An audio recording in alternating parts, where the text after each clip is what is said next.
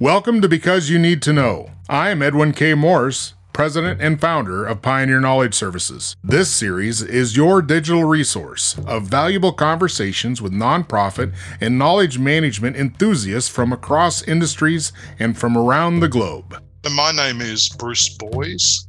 I'm currently living in Canberra in the Australian Capital Territory, which is where our seat of government is in Australia. However, since 2012, my home has actually been in China, most recently the city of Wuxi in Jiangsu province, which is in southern China and very close to Shanghai.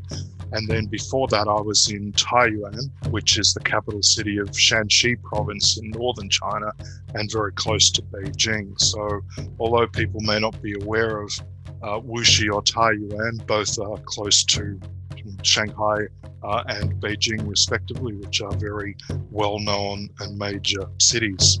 My most fantastic job is working for the past 5.5 years as editor and lead writer of the award-winning RealKM magazine, which has the primary purpose of promoting and supporting evidence-based knowledge management.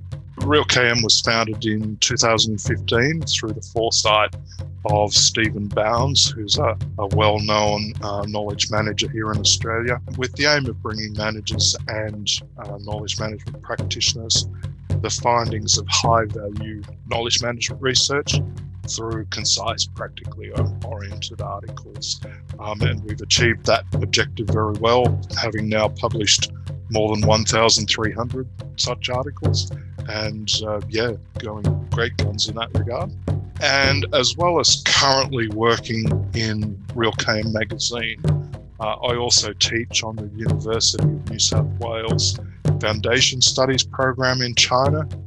University of New South Wales is an Australian university, and my other previous teaching work in China has included establishing and teaching 2 knowledge management subjects at Shanxi University when I was working there. So that was quite an interesting thing to actually undertake. I've worked for over 20 years in the field of natural resource management in Australia primarily, where my main focus was engaging multi-stakeholder knowledge in developing solutions to environmental challenges in the face of social ecological complexity, including what's often referred to as wicked problems. Through that 20 years, I've worked with a diverse range of knowledge and brought that together, often in some very tense circumstances, where there's been some significant conflict between stakeholders, and been able to work through their diverse knowledge about the particular issue and often opposing viewpoints, and actually be able to engage everybody in pathways forward. So that's sort of where my knowledge management work began, was in that. Yeah. When will knowledge managers become knowledge leaders? What's holding us back and I'm wondering if we should just change knowledge management or knowledge manager label to knowledge leader, because it seems to me that most organizations need more leadership in that realm than they do management. Yeah, and I think that's right.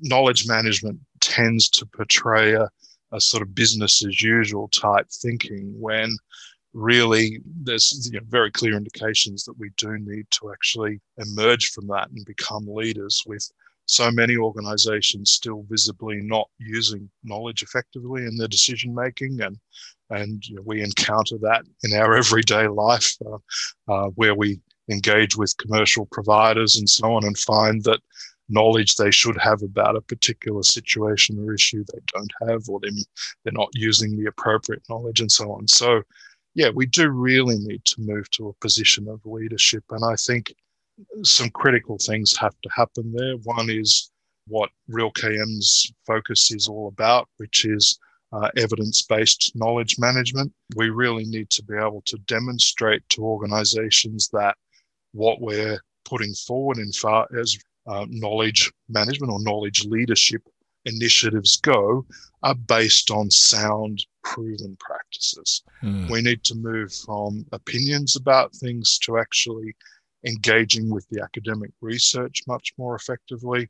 And there's a lot of academic research being done in regard to knowledge management. Mm-hmm. And we synthesize that, summarize that, present that through Real KM magazine. So I think we need to do that. But recognizing that academic literature is just one part of the evidence base. Right. There's also organizational data and information. There's also stakeholder knowledge and understanding, and that's also vitally important. And there's also professional expertise as well, as opposed to opinion. So opinion is where we have an idea that's not based on fact necessarily, whereas professional expertise is those tried and proven practices. Where does intuition and creativity fit into that? I think intuition and creativity fits into the professional expertise aspect, and also fits into that stakeholder aspect as well. For example, in my natural resource management work, when I'm working with a community for example, to go into an area, maybe a watershed or a particular local government area, and say to the stakeholders, okay, we have the objective here of improving natural resource management in this geographic area. And it's about having an open participatory process so that on the one hand, we have the academics presenting the scientific knowledge about the important natural resource values of the area, the biodiversity, the mineral wealth, or the water catchment values. So we have those scientific research findings put forward. But on the other hand, we also have a process that draws out the stakeholder views about what should happen, and very importantly, provides a space for people to think outside the square and to come up with solutions that are not an A or a B type situation. Right. They're a C that's not compromise. C is consensus across those two. Yeah, you have to provide open discussion spaces for that to emerge. We're talking innovation or innovative thinking. What I'm trying to draw out here is the distinction that probably a lot of folks that are in the knowledge management work are more on the intuition base, trying to figure things out, not science or data driven quite yet. Maybe some, and I'm not saying that's all. I'm sure there's a lot of knowledge management that absolutely is data driven and specific. How do you find compromise? Well, how do I say this? What is the challenge of an organization right now that doesn't have a sophisticated architecture? And I'm trying to bridge that gap between, if you start with a personality that is that leadership type in the knowledge management field, that can start to produce a wave of change through an organization, how does that individual start to inject and build an architecture of data support, data proven return on investment type of metrics? Probably what I'd actually refer to at this point is a set of resources that's been put together by the Centre for Evidence-Based Management. It's a global organization, but based in the UK. And over a number of years, it's been extensively researching and also engaging with practitioners, primarily in the management and HR fields to date. And it's produced a set of resources that provides a clear and straightforward structure for how to go about evidence-based knowledge management, well, evidence-based practice generally, but it's easily usable in the knowledge management sphere, as well as more detailed principles and procedures to go through. So they set out what they call their 4 sources and 6 steps of evidence-based practice. So they identify 4 sources of evidence, which is the scientific literature, its organizational data, its stakeholder values and ideas, and practitioners' experience. So they're the 4 sources. Then it has 6 steps for how to go about using those 4 sources in decision making. So it's basically asking, which is the first step, which is to actually word a question that you want answered. How do we improve the use of customer knowledge in our customer interface could be a question. So that's asking. Then you, in step 2, acquire knowledge for that. So acquiring, then you appraise that knowledge from the 4 sources, decide what's useful, what's not useful, what's valid, what's not valid. Then you aggregate and synthesize it together to answer your question. Then you apply it, and then you assess it, and then you readjust as necessary. So beyond that, they have more detailed resources about how to appraise the evidence, because evidence, even scientific evidence, can have flaws in it. So you don't just pick up whatever you come across. You actually have to look at the validity of the processes used, and then make a decision about whether it's of genuine value, and also whether it's relevant to your particular circumstance. So yeah, there are proven practices or proven approaches that knowledge managers can apply to actually move forward in that regard. What kind of following do you see? And I'm asking this in a really general sense. Where do you see the biggest following of knowledge management industry-wide? I mean, to look at Australia, most of the knowledge management work is done, I think, primarily within government. There's some in the private sector with some of the major organizations. A lot of those are multinational, though, and they've picked up knowledge management, I think, perhaps in the United States or Europe, and then continued that as part of their global operations. But in Australia, it's to a large part within government. There's, as I say, a little bit in the corporate sector, and there's also some in the community sector as well. And I've been involved in that from a community natural resource management point of view, but there's a long way to go. Resourcing, certainly from the community sector, resourcing is often the biggest challenge, because they're trying to do a lot with limited resources already. Right. And someone comes along with this idea and says, well, you should do knowledge management. It'll help you go better. And, they sort of look across the table and look at their clock and go, yeah, right, when? It's like, right. Yeah, there's some significant impediments there. But so where's the biggest opportunity in Australia for knowledge management? Well, I think the biggest opportunity in Australia is within that community sector, because the community sector has, I think, had its funding base eroded for quite some time.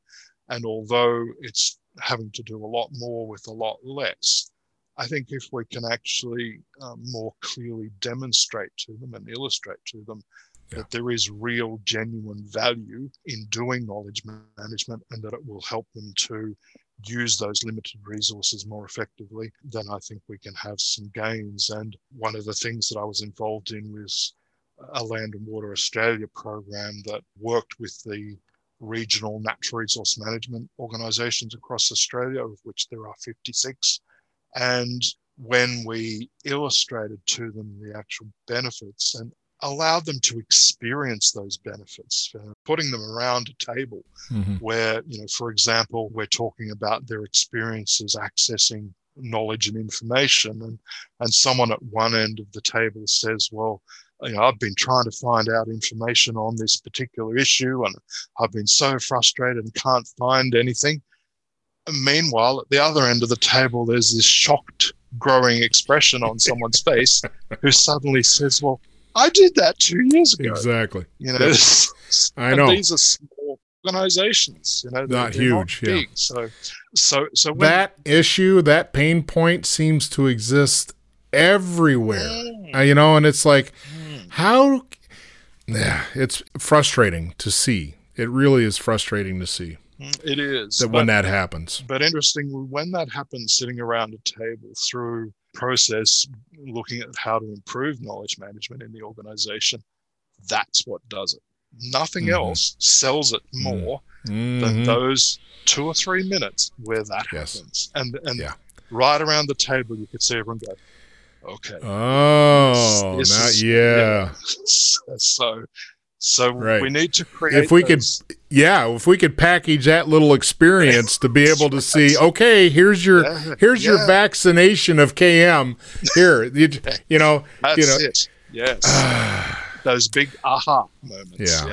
Yeah. That's what Yeah. we need to. You've talked about natural resources and resource Mm. management like that. So my question is, if knowledge is part of an ecosystem of an organization, just as natural resources are part of a geographical representation of the world, can't we approach KM as natural resource management in an organization? I think we can because it is the use of knowledge is similar to how we would, in an agricultural landscape, we would use our natural resources, our water, our soil to be able to maximize the growth of our crops. But we have to do that in a carefully managed way so that we're not so that we're maximizing the use of those resources while at the same time protecting them and preserving them into the future. And we also, in that situation, have to realize that there's a complex interaction between soil, water, land, and significantly the Yeah. people who depend on that, who have Yeah. livelihood pursuits, who have desires to see things conserved, and who often have conflicting values in that regard. So yeah, the metaphor for that ecosystem is quite strong, and natural resource management has done a lot of work in Australia and beyond over many years on dealing with those complex situations and how to have effective dialogue and effective, and the only way you can engage those diverse views is through extensive dialogue. So providing the time for that is vital as well. So I think organizations need to realize that it's not just about setting up a database or whatever within the organization. They actually have to engage their people, Mm-hmm. and they have to engage those people in dialogue and work through coming up with solutions that those people are going to own and are going to implement into the future. So yeah, that aspect of natural resource management, I think, is there's a lot of lessons in that metaphor that Yeah. KM Yeah. use. Yeah. So maybe instead of knowledge manager, we'll just call it a knowledge farmer. I'm your knowledge farmer, Yeah, and that's I'm going to help propagate your outfit's best production of their knowledge by making sure we've got the fertilizer, the right irrigation. I'll tend and care and pull the weeds, that sort of thing. And it's kind of fun. Yeah. yeah, that's right. And I think through that sort of approach, I think, as you said earlier, this when people are confronted with the term knowledge management, it's a very dry and sort of, it's like, Yeah. what does Yeah. that mean? Whereas, a knowledge farmer is something that a lot of people, I think, Yeah. They get a visual with that, right? Yeah. Yeah. They do, yeah. Bruce, I want you to tell me what knowledge management is. What's your definition? Well, yeah, I mean, here we step into a minefield. But, um, and actually, I tend to try and sort of evade that question, actually, because I think knowledge is a different thing or slightly different thing to everyone because it's contextual. But I mean, knowledge is what we know and how we relate to the information that we're engaging with. It's got a lens that's value driven. It's based on our experiences, our history. So our knowledge is how we interpret the factual and also non-factual information around us according to our own lenses that we all use in viewing the world. So knowledge is I think a slightly different thing for everybody because everybody's context and every organization's context is a little bit different. But I think we often get hung up on those slightly different definitions of knowledge, meaning that we have to have different approaches to knowledge management. Well, no, we don't, because it's still the same type of thing. It's still, each individual person's knowledge or each organization's approach to knowledge still has a common set of approaches that can be used in regard to moving forward with that, particularly when we get into engaging with people and having people using their own knowledge in working out what they want to do with their own knowledge. Yeah, so I mean, that's a fairly loose definition of knowledge, but I prefer that. And I've been asked a number of times, I mean, give me a specific definition of knowledge, Bruce. And I say, well, I'm not going to ever do that because I think it doesn't really move us forward. And in working with natural resource management organizations over the years in regard to the use of knowledge, it's interesting that question never gets asked when you're actually dealing with those sort of stakeholders, because when you talk about knowledge, they're already internalizing it from their own perspective on what knowledge is, and it doesn't actually matter. You don't need to define it for them or for the process to work effectively. Yeah. So that's how I would answer that question. Okay. Well, thank you very much, Bruce. It's been very engaging. You've taught me a lot. Oh, and your podcasts have taught me a vast amount. So, yeah, one of the most valuable resources on the internet to do with knowledge management. So thank you very much for those. Yeah. Thank you, Bruce. Because You Need to Know is designed to bring people's experience and their knowledge forward to be shared. I'm Edwin K. Morris, and I thank you for joining in to listen to another conversation brought to you as a public service of Pioneer Knowledge Services, a nonprofit tax-exempt organization with a charitable knowledge management purpose. Find us online at pioneer-ks.org and add your voice to the conversation on Facebook.